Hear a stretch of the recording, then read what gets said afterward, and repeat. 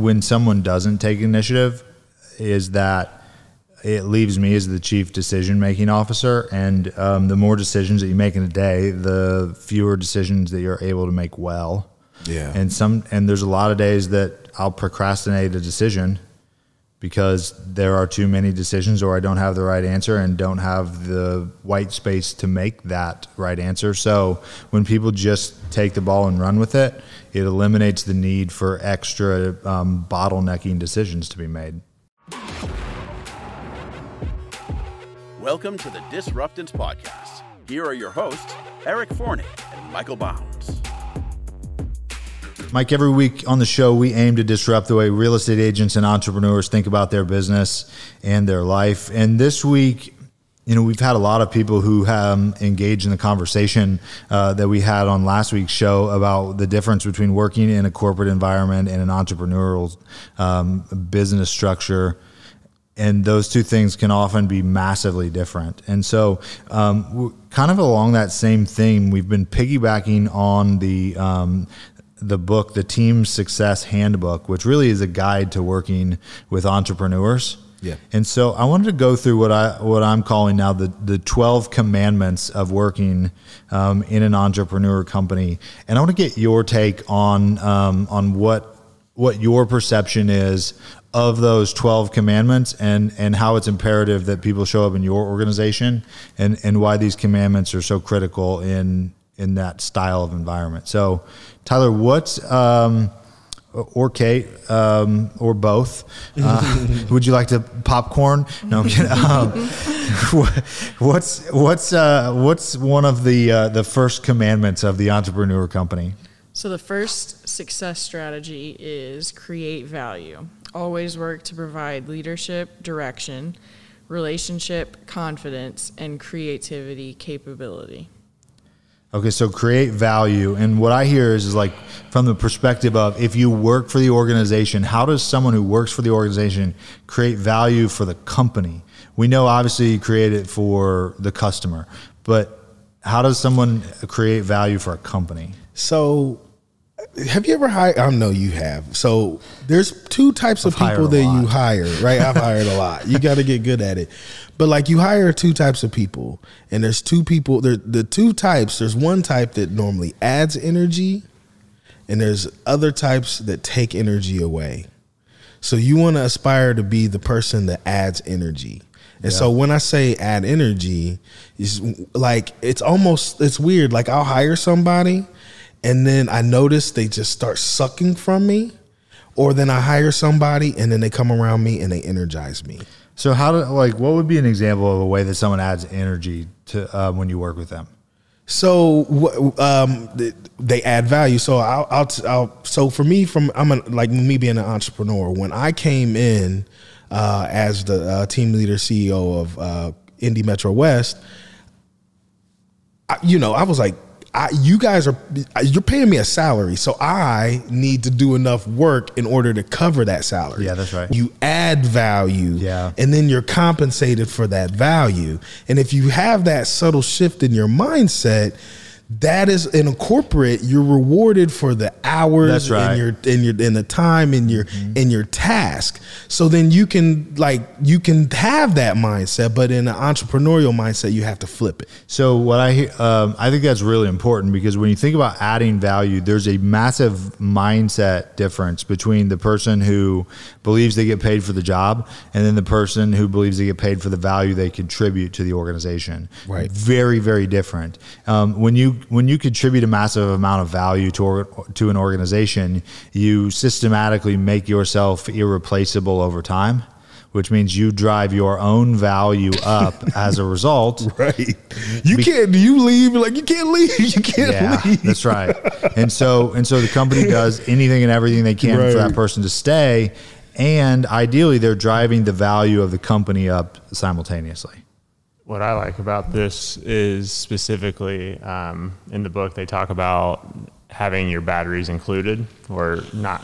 So when you hire somebody, are they coming with batteries or not? So are they just interviewing well, or and then they show up for work, but there's no batteries. And so it's kind of like what you were saying, Michael. They just sucking energy, and then you have to basically drain from your battery to get them to do what they need to do, versus do they know what their unique talents and capabilities are to actually bring actual value. You know, I coach agents a lot, and for whatever reason, it makes me think of actually what we're looking at right now, which, you know, for our YouTube listeners and viewers, sitting in front of a lake, and there's, you know, it's a nice beautiful summer day, and there's people out on boats, right? And early in the morning, people ski and surf and wakeboard because the water is smoother in the morning time.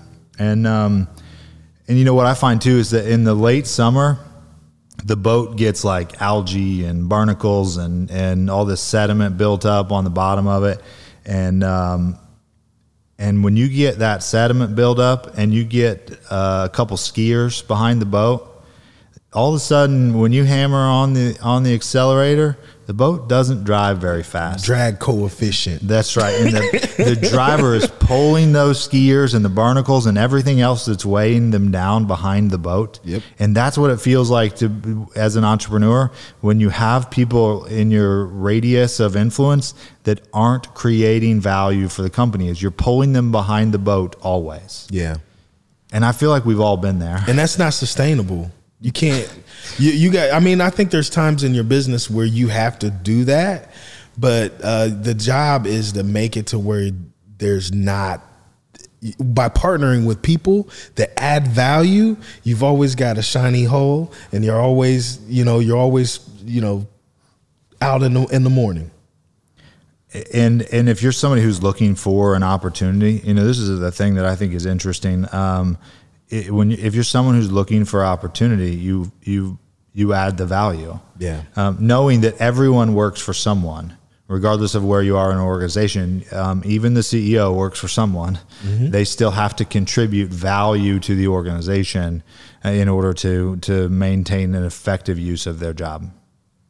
And to wrap up this success, do you guys have anything else you want to add about adding value? Otherwise, I was going to provide some action steps from the book. Yeah, I like it. Let's do it. Yeah, so there's four action steps that the book talks about that I really like. Always be looking for how you can produce faster, easier, cheaper, and bigger results. Pay attention to those activities that give you energy versus those that don't. Find new ways to be a leader, to provide confidence to others, and to be creative with your capabilities. And finally, bring your own energy and provide your own batteries. Yeah, that one point about be a leader. You just oh, good, okay. I think we both man, even if you're the director of first impressions, you are a leader. That's right. Everybody's a leader. Yeah. And when you don't perceive yourself in that light, you are not adding value. Yeah. You know, and even if you don't have a title, you do have the ability to lead. It's whether you choose to or not. That, I think, is one of the biggest misnomers, that people don't understand the difference between an entrepreneurial company and a corporate company is title or no title, you're a leader by your influence on others. The fastest way to influence others, oftentimes without a title, is by taking action and generating outcomes that other people take notice of. Because people will follow you if you have no title at all, if you create massive value. Martin Luther King's a pretty damn good example of that. Yeah. No title, hell of a big movement. Yeah. Well, and that's the opposite. That's the opposite of what what corporate, like they reward you for the titles, they reward you for like the task, where in an entrepreneurial it's flipped. You go in, you lead, you get results, you are you're untouchable. Yeah. So the second strategy is take initiative. Look for ways to be proactive, solve problems, make improvements, and propose ideas. In an entrepreneur's world, your title always is CPO. You are the chief problem officer, because there are no shortage of problems to solve in business. Will you walk past the trash when you walk in the door every day, or will you bend over and pick it up? Will you wait for the janitor, or will you actually clean up the messes? And that to me is the biggest difference is, will you wait on someone else to do it because it's not my job, or do you just get shit done? When you're an entrepreneur, there like I remember when me and you were talking about like CEO, and we were talking, and I think you said something. I didn't give you an excuse or something like that, and I think it kind of surprised you. I was like, the buck stops with me. Like, who do I complain to? But like, everybody is a CEO. Yeah. And so that if you like, I work no different now than I did before I had the title. I think you just kind of work up to the title. Yeah, that's right. It's because when you're taking initiative, you're actually taking one of the other commandments. You're really taking ownership of the outcome, right? When you take initiative, you are taking responsibility of things that happen around you, and then eventually the title shows up. Yeah, that's the thing that I've learned is like, some people get hired for the title. Yeah. And then some people earn a title when they take initiative. What's funny is the longer I chased the title, I never would get the title. Yeah. But then when you stop chasing the title, it just kind of pops up. You know, it's interesting though, Mike. I mean, that you say that, like, you didn't ask me for the role. You know, we just announced that we've done a nationwide partnership with Adam Hergenrother and the Hergenrother Realty Group, and you know, I coached with Adam for 3 years. Never one single time did I ever ask for a role, a title, any involvement in the company at all. And it makes sense. And that the opportunity showed up for a need, and because I had taken initiative and demonstrated that without any compensation or without any involvement in the day-to-day company, there was the initiative to take responsibility for growing the production of the company. And so day one, jump in and take initiative. You said this is what I got hired for. How do we solve a problem and how do we drive agent productivity? So let's go. I mean, I know better than to wait around to be told what to do. Right. It would be a real short-lived opportunity for me if I waited on Adam to tell me what to do. Yeah, and it was the same thing when I started, you know, at Indy Metro West. If I waited to get trained, and that's the thing. That's like, people wait. Like, people are like, well, I don't know how to do a listing contract. Well, I don't know how to do it. Well, you know what? Figure it out. Like, you know what? Yeah. And so when I got hired as a CEO, and they were like, okay, you know what? I read a lot of books, and you just got to take action. One of the best things that I've heard at Gary Keller's mastermind, I'm sure that's supposed to be private, so I'm going to ask for forgiveness later. But it was such a like punch in the face to me that it was so good. There was someone who stood up who I believe runs the farm and land and ranch division of the company, and the guy stood up at a mastermind one time because Linda McKissick asked the question that said, "Gary, when do I know when I'm being too demanding of an outcome, and when am I expecting too much, and then when am I like being reasonable?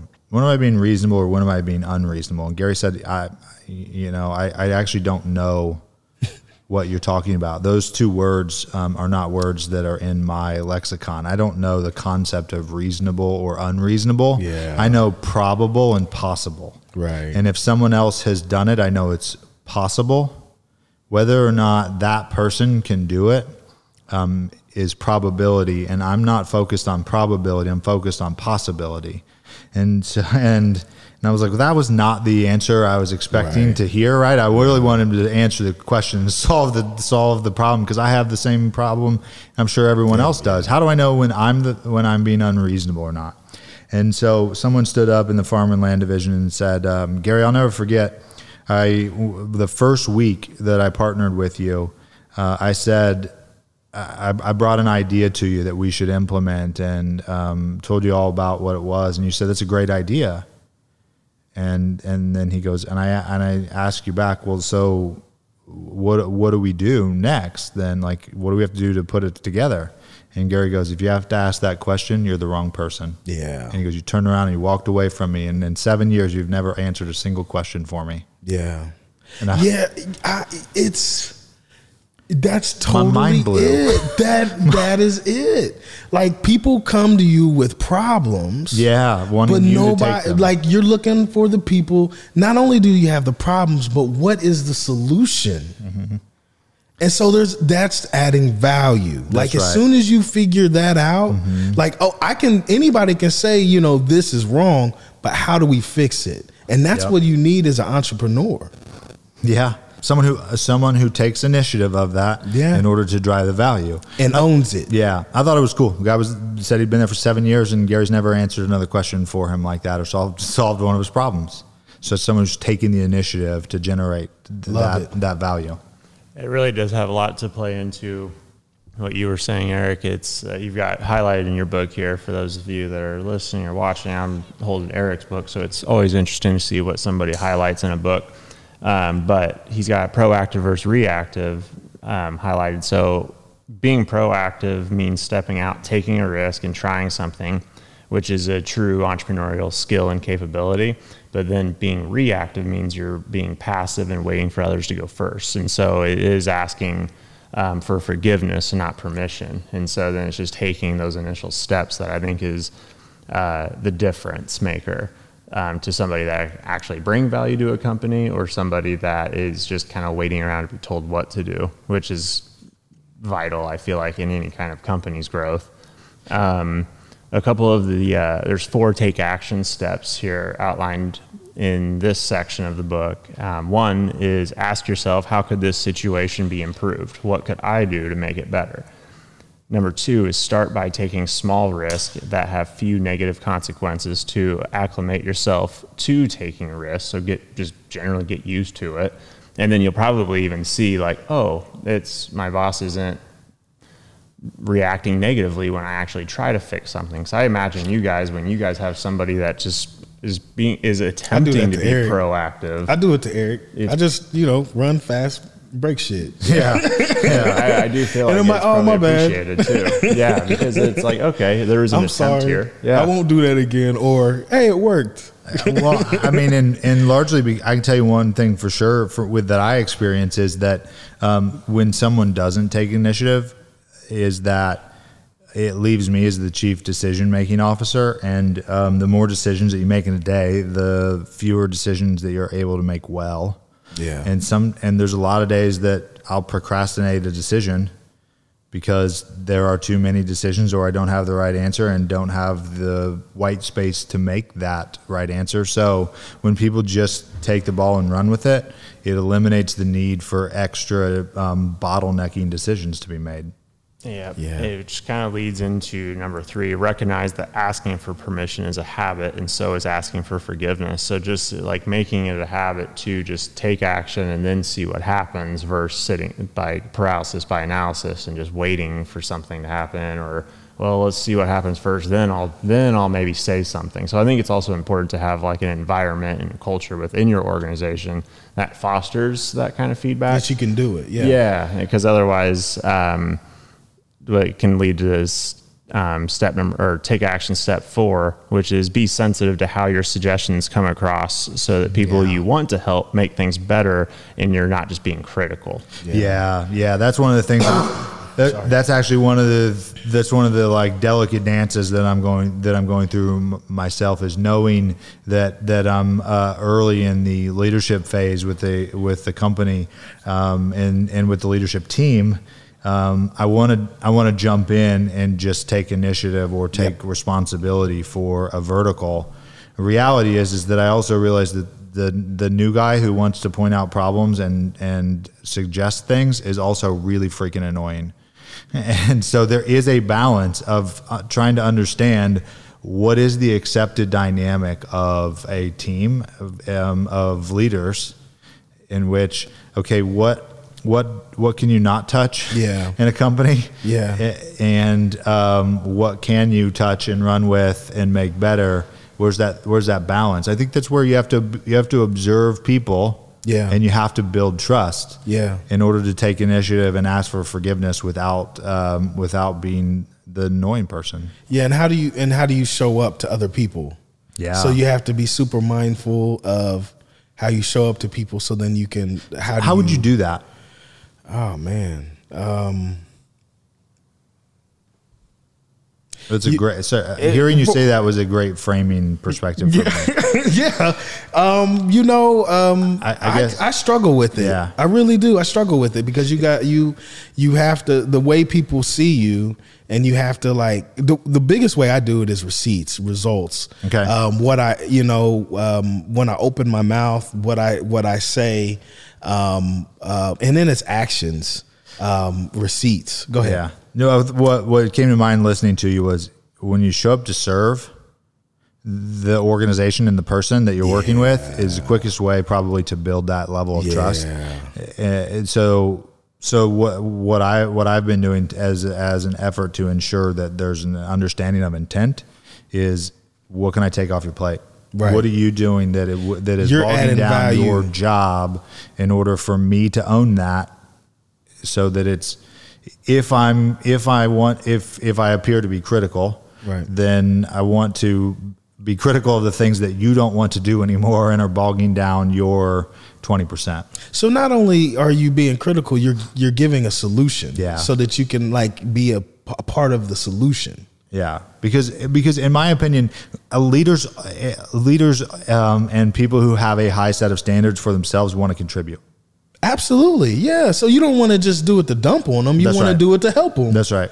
And so a couple of things another thing that you said earlier, about adding energy to someone. The one fallacy as an entrepreneur that I have learned, and it's kind of, it burned me out, is that you can't really add energy to anyone. It may be temporary, but like so your focus is on bringing on people that the batteries are included, because if you are putting your energy, you just don't have enough energy to run a business. How do you identify that in an interview for any of you? Like if you're meeting with somebody, how do you think that you uncover that part? Like whether someone has batteries included or not? I did hear on a podcast I was editing this week about a tactic that this person uses when they're hiring someone. They give them a task that's really, really difficult. And in this case, it was like finding a bakery, like a good cake, for like but only pay $12 for it, because she knew that was a really hard thing to do. And so she was actually doing it to see like how people solved it. Like organized people would send like a spreadsheet, and it'd be like, this bakery's this far away, and I was able to get them down to this if you buy this many. And like, but then like a creative person might run into it and be like, I don't think we're going to be able to find it for that price. So they may even come up with like, you could get cupcakes for this, or you could get this for this. Interesting. So she uses that when she's interviewing people to figure out literally, do you have enough batteries included to go solve a difficult problem? Yeah. And then also sees then how they use their energy to solve the problem. Yeah. We do something similar from an operations side with same thing, which is like a travel experiment, basically. If, fictitious scenario is I come in and drop this problem that I'm traveling to go to a conference on this date.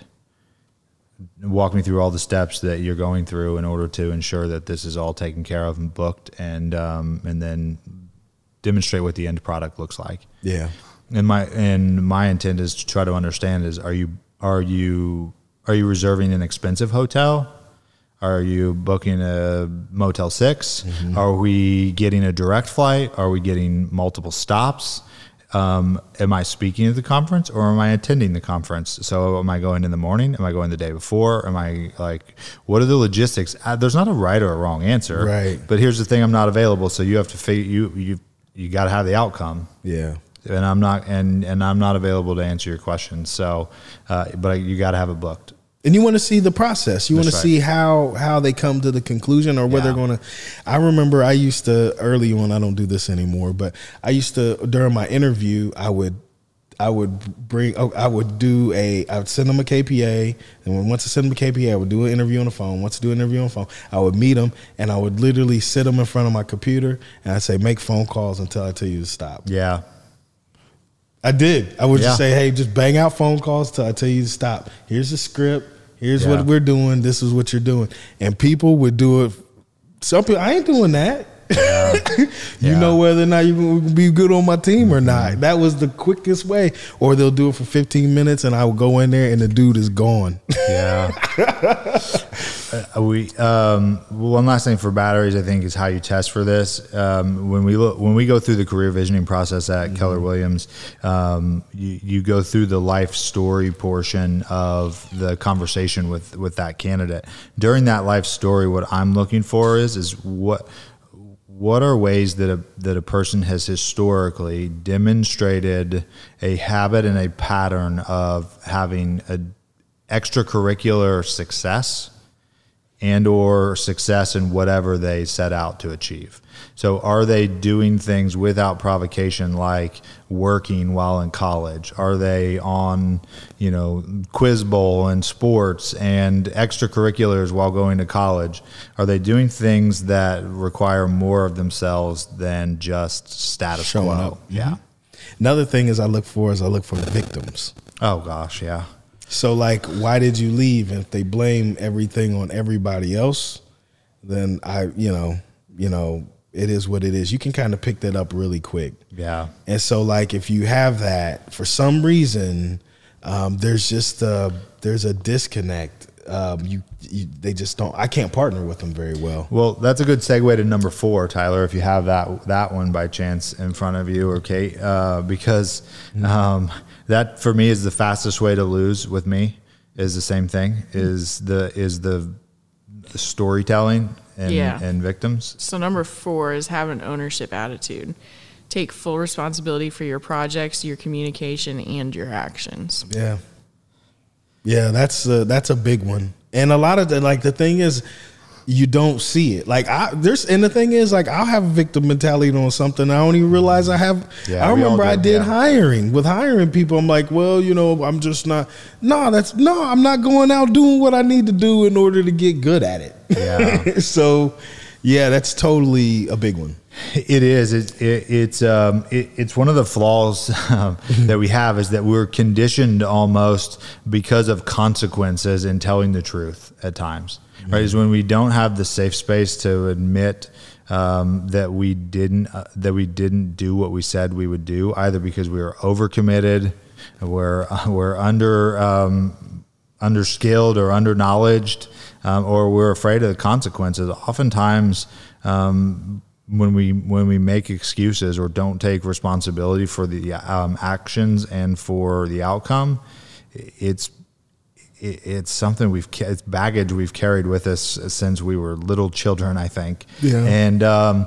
And so how I try to catch myself and others is, I think the word excuse is 2 weeks ago we talked about words. Mm-hmm. And the word excuse has a negative connotation to it, where people think that excuses are pretty cut and dry. They're clear. Like most of the time when you're making an excuse for something, it's like blatantly obvious. Right. But when we tell stories, that's when we're telling the story to ourselves to listen to our own bullshit. Yeah. And so for me, the fastest way to lose with me is to tell stories, because I just have to assume that if you're telling a long story about something with a really short answer, that it just didn't happen. And like why it didn't happen, I don't care. I actually care more about the fact that you told yourself a story than you did about it not actually doing it, because having it not be done won't fix it. Right. Which goes back to one of our other things, is having being results driven. Yeah. The story doesn't matter. What the outcome of that story is what matters. That's right. And sometimes, here's the thing: is I don't do everything I say I'm going to do. Yeah. And the faster I can accept, right?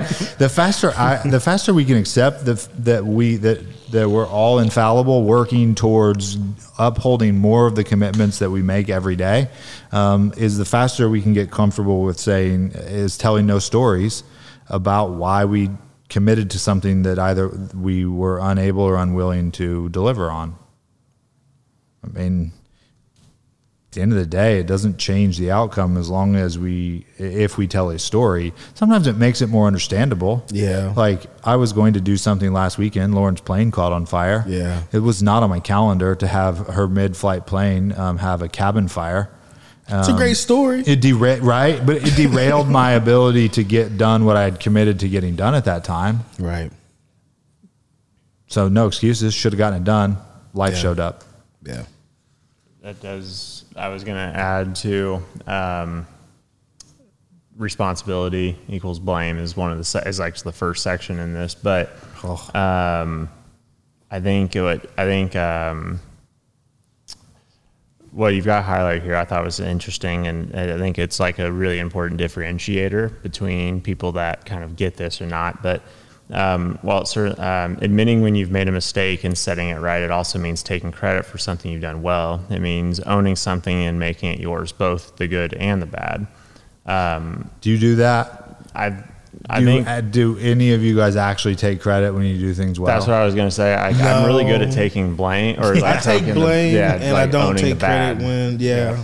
I try to deflect. Hey, you know, I am one of the world's greatest at taking blame. Yeah, I'll take the blame all day, but I never want to take credit. Which I think it's like, well, why? And I think it is interesting, right? Because that makes me wonder, like, is it less fulfilling to take credit for yourself? Like, do we actually just all want someone else to acknowledge it and give us credit for it? Yeah, I think that takes the fun out of it. Next level? When I'm saying, hey, look at me. Yeah, because you definitely wanted me to acknowledge the other day your spreadsheet that you built, right? I was upset. Yeah, and so I'll tell you what, though, I learned in that moment, though, the difference that I was oblivious to, which is that exact thing, which is giving credit when someone worked hard on something that they want credit for in an organization. And like, I did it when Lauren's plane caught fire. She called and I said, here's how I went right into like problem solving mode. That was, okay, then here's the problem. Here's the solution. How would you like me to solve it? Here are some choices. This is what I'm going to do if you don't pick an outcome. Yeah. She didn't want me to do that actually at that time. She wanted me to just actually like be present and empathetic and acknowledge the feeling that was needed in that moment. The same way that you did with that spreadsheet, right? And there's nothing wrong with that, by the way. I do the same thing. I just wonder if as leaders, if that's actually something that we all need to improve on. Yeah.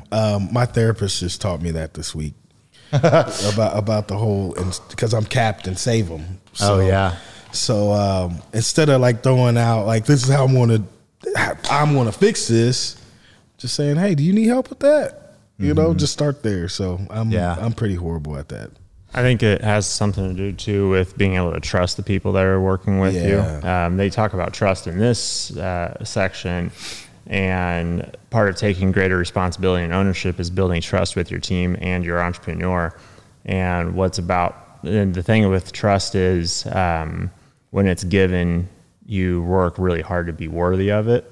And I thought that was kind of something that stood out for me as well in this, because it is something where it's like, if somebody's trusting you to take on a task or just trusting your judgment on something, you do want to actually, your actions, you want to like have them reflect what you're trying to like take care of. Yeah. And then you can encourage the entrepreneur to trust you by not making assumptions. Instead, ask, what do I need to know in order for this project to be a success? And that's the thing too, is that like, somebody has to ask questions. We talked about it last week, Tyler, is that communication is a two-way street. There is the sender and the receiver. Right. And it is not exclusively the sender's responsibility to ensure that communication has actually occurred. The receiver has a responsibility to provide feedback, to ask questions, to gain the clarity that's needed in order to accomplish what a responsibility they've been given. And so what I hear is that's a fantastic question, is what does this look like when it's done and done well? Because sometimes the person who's communicating doesn't actually know. Yeah. Well, especially if they're an entrepreneur. I just did it with you earlier when we were prepping, and I said a generic term, and there's a disconnect. We talked about this. Your face stops a clock, or your beauty transcends time, right? We're saying the same exact thing, but I'm using different words. You do an excellent job, Eric, saying what I heard you say is this. So I can say something and then you share with me what you heard. Yeah. So then there's no breakdown in the communication. Normally that doesn't happen. I say what I say and then you hear it, and I may have said your face stops a clock. Well, I'm terrible at as being the sender, or at least oftentimes I think that I am. And that's certainly feedback that I get, is that being the sender is not one of my strengths. I see a end result in an abstract, ambiguous outcome. I don't see all the steps to get there. Someone like Kate sees the steps to get there. Someone like Kate, if she's a receiver, may have to extract those steps or extract clarity to the end result. But it's not exclusively a one-way street for the sender to be solely responsible for doing that. Yeah. I think there's like a couple of things to that. I think when you are working with any like big thinking entrepreneur, I know, Eric, like when we are driving or when we're just on one of our phone calls, we do have a lot of times where it's like we're kind of like imagining a big picture of like what could be something. And so I think it is important to try to break that down, because a lot of times I know for myself, I think out loud. Yeah. And so especially on our phone calls, I think sometimes it's just more of a thought experiment phone call more than anything, where then it's like, okay, but then it leads to something, and then we're able to kind of, something will come from it. And also going back to asking back, or asking kind of, mirroring is the term that I learned in therapy. It works it works really well for relationships, because you want to be able to mirror what your partner is saying. Otherwise you might just assume how they feel about something, or just because you would feel some way about that. When in reality it might be something different. My experience has been that not everyone's able to do that well, though. So what is the effective tools or keys to being able to mirror effectively, you think? And maybe Kate's the better one for that. Well, a lot of what Michael said you did well. That's why Tyler and I were both looking at each other, because we were like mirroring. Like the way you literally learn it typically in therapy is especially if you're in couples therapy is your therapist will like, which we're notice, like clearly all a big fan right. of that. But I say it everywhere we go, right? Tyler's like, I am therapy advocate number one. It's had a massive impact on my own life in a very positive way. And most people would have said that I had everything going for me and didn't need therapy. And you could make that argument, but man, I'm a hell of a lot better person 10 years of therapy than without. So go get therapy. Yes, I agree. When you're learning how to do it, if you have a good therapist, they've probably been paying attention and they can think of a topic that you aren't like gelling on yet. And so then basically one person gets to start, and you use like I statements when you're talking about yourself, like I feel this, I think this, whatever the issue is. And so you wait for the person to be done talking, and then you literally say back to them, what I'm hearing is, and you said that's even kind of what Eric has done with you. And so then you say back what you're hearing. And what's interesting is you may use different words than the other person, but it uncovers like how you interpreted what they said. Yeah. And that's how you can get down. And then, so sometimes like I would say, what I'm hearing you say is this, and he'd be like, no. Mm-hmm. And so like, if you don't do that, you never know that you're having miscommunications. And you go and that's where the break is. Yeah. Yeah. And that happens in our marriages. And that's also what happens when we're working with our partners in our business and with our clients. Yeah. And when someone feels heard, mm-hmm. it's the most powerful thing you can give someone. And when they feel understood, telling on myself here, went to Kroger the other day to pick up a prescription, and it wasn't at the Kroger that I went to. Thought that it was told that it was not. I was like, I just wanted the problem solved, to try to understand, how do I solve this problem? Where is it? How do I pick it up? How do I get it? We weren't communicating, the person at the pharmacist and the pharmacist was growing increasingly frustrated, and then I was growing increasingly more frustrated.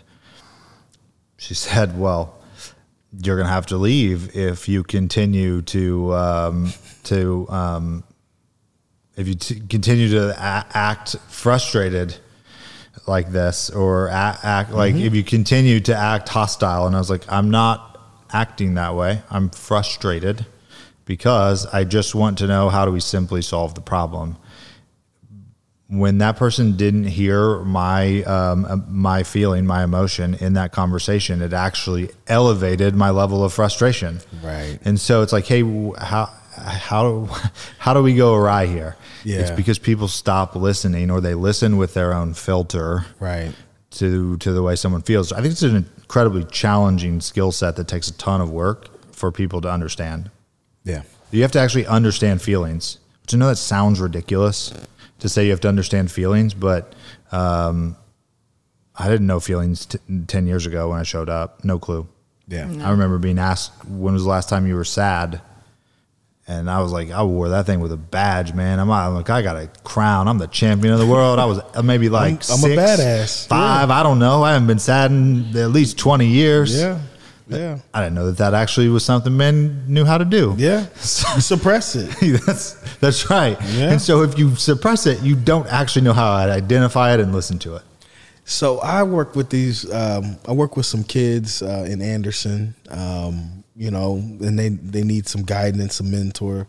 And we asked the guy, one of the young men, we asked him, what it was like to be a man. He's a young man. He's coming up probably he's a teenager, 12, 13. He says, I don't want to be scared. Real men aren't scared. And I'm like, bro, I'm scared every day. Yeah, that's right. It's just like, how do you handle that? That's right. So if we grow up with that condition in our children that you're not supposed to have fear, and then they experience it, that messes you up. Yeah. Yeah. So I think we're teaching our kids the wrong message. Yes, as a man, we can have emotions, we can cry, we can have fear. It's how you handle it. That's right. To wrap up this section on taking ownership and having an ownership attitude, there's 4 questions that the book outlines that I really like that kind of help clarify what results you're going after. One is, what do I need to know in order for this project to be a success? I think that's where it's like, you can definitely, one person might think, oh, this is the result we're going for, but actually it might be something completely different. What's the worst case scenario? What are you worried about, so I can take steps to make sure that doesn't happen? What's the best case scenario? What do I need to be working towards? And what's your criteria for success? What standards do I have to make sure I hit for you to have confidence? I think each of those questions are really good, because it is, they are. Tattoo that. Yeah, it's very tattoo worthy. Yeah. That's because what I think all those questions do a good job of is forecasting what could happen, and it also helps tackle any assumptions that could be relevant in the conversation as well. It also requires both parties to know what success looks like and to get clarity on it. Otherwise, what happens is you chase Frisbees, right? And that's one of the things about being an entrepreneur is you throw out ideas because you see opportunity in everything. Yeah. And so when you throw Frisbees to the Frisbee catching dog, they may try to catch all 9 of them simultaneously, but 9 Frisbees may not be what's required to win. Maybe you only need to get 5 of them in order to win the Frisbee catching dog contest. Yeah. Maybe it's the red one, and you throw out 9 and only one of them's red. So you're out chasing all 9. You need to go get that red one. So everyone needs to be in alignment to understand that, and it's not exclusively the sender and the leader's responsibility for that, for sure.